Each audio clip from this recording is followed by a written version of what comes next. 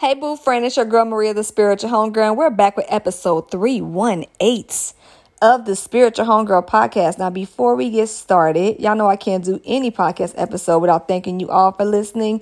So thank you for listening, boo friend. Out of the tens and thousands of podcasts that are out there in podcast land, you choose to lend me your ears for the last 318 plus episodes for the last 6.5 years at your convenience. And I really appreciate that. I need to change the rating on my podcast. You know, back in the day, I used to be explicit, right? I used to use language that was not, family friendly. And as I get older, and, we've been doing this for the better part of 10 years now. We'll be on year 7 in September. I just feel really glad that I can convey my thoughts in ways that are authentic, but also not in ways that, don't always involve profanity. That makes me very happy. I don't know if you all noticed, but over the last few years, I've slowly been growing out of that. And, sometimes you got to use certain words when it's necessary, but these days, I don't really feel like it is necessary. So I just wanted to kind of big up myself for that. Also, if you have not gotten my zero, I keep wanting to call it zero, regret zero. If you have not gotten my regret zero checklist, what are you waiting on? Okay. I love the life that I live. It ain't perfect, but it's mine and it's awesome. And for those that are curious to know why and how I'm able to do that, click the link in my show notes so you can get a checklist as to how you can do so. Okay. And, I'm really excited about that too, because people have been wanting to pick my brain for a very long time. And because I don't have the capacity to kind of kick it and things like that, like I used to, in terms of just, answering a bunch of DMs and just having conversations and things like that, because I don't have the capacity to do that as much, I figured the checklist would be a good way for me to answer a lot of people's questions in one shot. So again, click the link in my show notes, get that regret zero checklist, and tap in. Let's live life a little joyfully, a little more healthy, okay? So I wanted to do a Monday motivation episode because y'all know Homegirl Thursday is when I normally drop, and Monday motivation is kind of my bonus. And I've been having a lot on my brain that's been really good. I'm in a really good place, and I just feel like, why not create more stuff? I'm going to talk to y'all about that too, because I kind of had to do some reflection about, content creation and where I stood with that and what I ultimately wanted with Spiritual Homegirl. And I will be sharing that with y'all sooner than later. But today's Monday motivation is just a reminder that comparison is the thief of joy. One of the worst things that you can do to your self-esteem is keep comparing it to other people. We were not built for this. Again, this is just homegirl opinion. You're free to agree or disagree. But as I always say, I'm going to get these points off regardless. I don't think we were put on this earth to sit here and constantly measure up against other people. I have been of the mindset for many years now, even before I was cognizant of what I was doing, of always putting myself as competition. I don't know if it was my ego in my younger days where I just never wanted somebody to feel like I ever was competing with them ever, because there are some people who thought I was competing with them, and then they would call me arrogant or delusional when I had to remind them, no, I'm actually not competing with you because you're not that relevant. You're never going to be more important to me than me. And, and I still feel that way though. That's the thing. No matter how much I grow and no matter where I go, I'm going to always let people know that I'm number one, bro, period. Yes, that was a poem. I'm number one in my life, meaning that I'm not going to sit here and reduce myself to being number two under nobody. Even if I'm number two in somebody else's eyes, it's irrelevant, because at the end of the day, it's me, and then it's me, and then it's me, and then it's me, and then it's me. I'm 4th, 5th, 3rd, 2nd, and 1st place. I'm not worrying about nobody else, and I'm not worrying about no other women either. And the reason why I'm bringing up women specifically is because as women, we tend to do that. We look at the girls on social media, and I say we because I'm never above my own advice, even though I clearly just said my pride and my ego allows me to kind of stay focused on myself and mind my business and not worry about no other women. But when it comes to women, right, we do this. We do this aesthetically, especially. We do this on social media. Now, granted, you could say, Maria, you got a pretty decent body. Your hair is pretty long. You kind of look a little, and somebody told me that. A few people over the years was like, it's easy for you to say because you're cute. And that's a matter of opinion. But even, there's always somebody who gonna think that somebody looks better than the other. I'm pretty sure there's plenty of people who think that other women look better than me. It doesn't matter to me though, because at the end of the day, I'm enough. I am enough, and that's okay. I don't ever want to feel like I need to compare myself to another woman and say I'm better than her. I'm enough now. She has less than me, or her body ain't as nice as mine, or her hair is not as long as mine, or she got something wrong with her teeth. I'm better than her. To me, I just think that's a thief of joy, only because if you have to like exalt yourself on the backs of other women, you got to figure out where you went wrong with your self-esteem. And again, this is from a homegirl loving perspective. Where did you go wrong in how you view yourself to where you constantly need to backbite or you constantly need to put down other women to feel better? Where did you lose your roots to where you have to kind of parasite on somebody else? That's parasitic in nature. The grammar was off on that one. But where did you become a parasite to where you have to do that with other women? When did you stop being a host? And when did you become a parasite? Because again, lovingly speaking, that's parasitic behavior by nature. If you look at it, that's textbook parasitic behavior.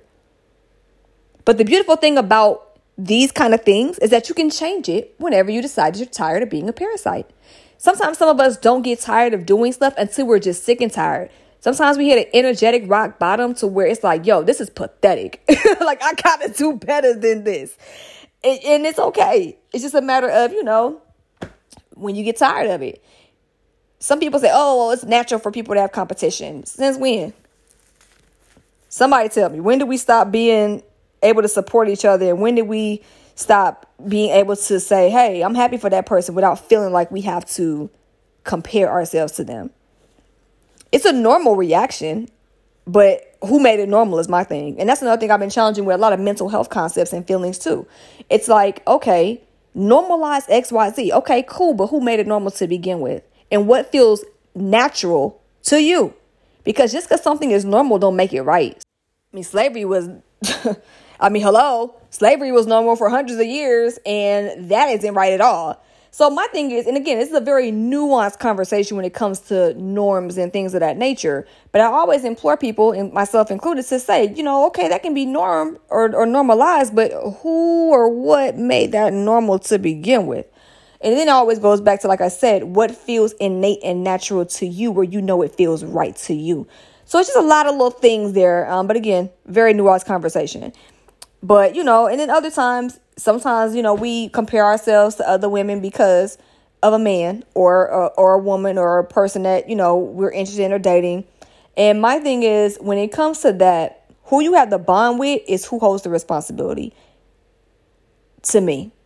Everybody can have their parts to play, but when it comes to the bulk of who got the bag, when everything is going on, the person that should be caught the most red-handed, so to speak, or the one that should be sharing the most of the responsibility should be the person you have the bond with. So is it really about that other woman messing with the man you like, or messing with your dude or your boo or your girl or whoever you're dealing with? Is it really about that other person, or is it about what your partner is doing or not doing? Is it less about, oh, you dealing with her because, or them or him or whoever, or you dealing with so-and-so because of XYZ? Is it because of that, or is it because of them and what they're doing? Sometimes we kind of have our focus on the wrong things. We worry about what this person looks like and how we don't look like that person, or we worry about what that person does for their partner, for our partner, that we don't do for our partner. You know what I mean? Like we kind of start comparing ourselves to them, not realizing it's that partner that broke the bond to begin with. And then, y'all can have the conversation as to what y'all gonna do, what needs were being met, what needs were not being met, why the bond was broken, why the agreement was not necessarily honored, et cetera, for those that are monogamous, by the way. Poly folks, this ain't for y'all. Unless y'all got agreements like that. I mean, yeah, poly folks got agreements. Let me not get the line. Polyamorous folks have, the ethical ones, the ethical non-monogamous folks have agreements as well. So it's still the same thing. But again, because we'll compare ourselves, we'll forget that the actual issue is not about the person, so to speak, in totality. It's about the cause of why that's even happening, which is somebody dishonoring the bond and the agreement. Another thing that we'll compare on is money. Y'all know money is made up to a degree. but we operate within it because we got to. It is what it is. You know what I mean? Like, come on now. When you think about the value of money, it was made up.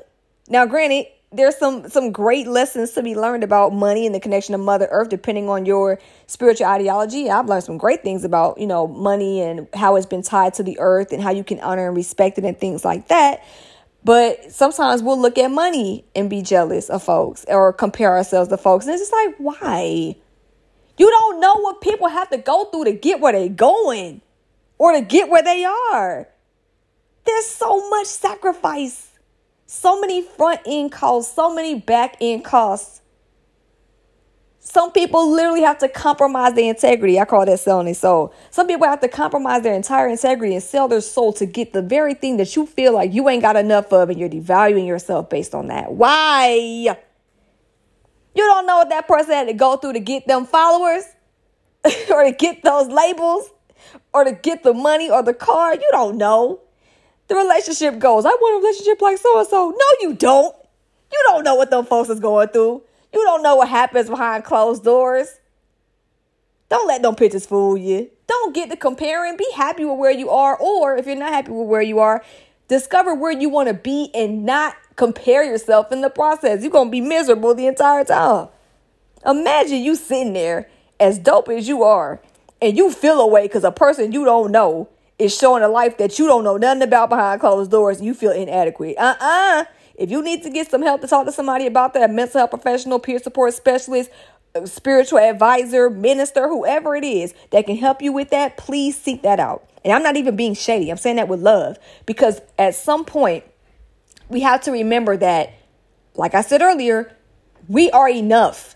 Regardless of what everybody else is doing, regardless of what everybody else is presenting, positioning, showing, whether it's authentic, whether it's not, whether it appears ideal by whatever standards, Eurocentric, Afrocentric, whatever it is, the day we start diminishing ourselves because of what somebody else has, because we think they have more, not even knowing the full scope of the situation, we're putting ourselves in a position to always be losing in the game of self-esteem. You want to win. Self-esteem is a very nuanced concept, and it's not always something that people are born with. It's not always something that's going to be strong 100%. But what I'm not into at this point in the game is harming yourself by your own hand. And that is whether it's spiritual harm, emotional harm, or mental harm. I'm not into self-sabotage. It can be because again, we talked about norms, right?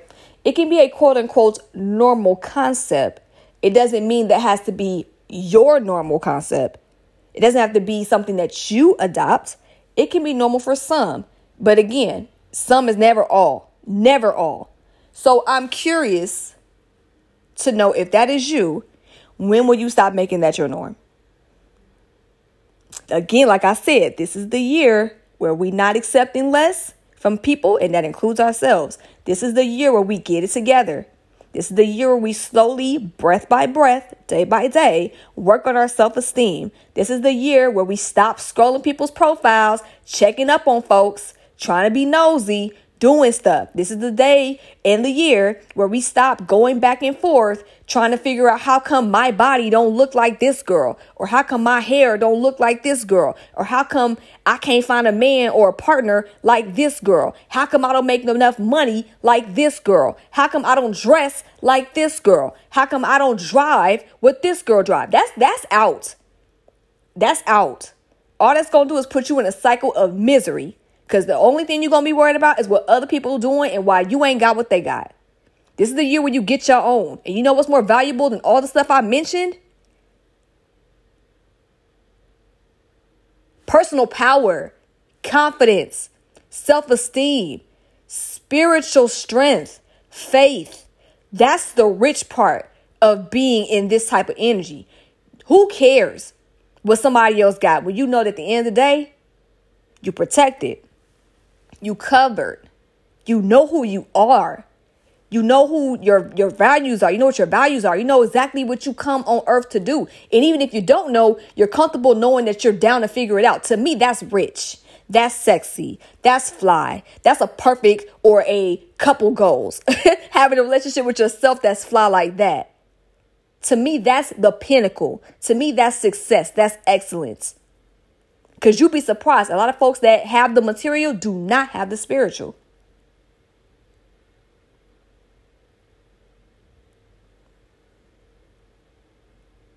Just something to chew on. So I just want you to sit with that, okay? This is the day where we get it together. This is the day where we work on our self-esteem. This is the day where we decide that we want more for ourselves and less about wanting what other people have.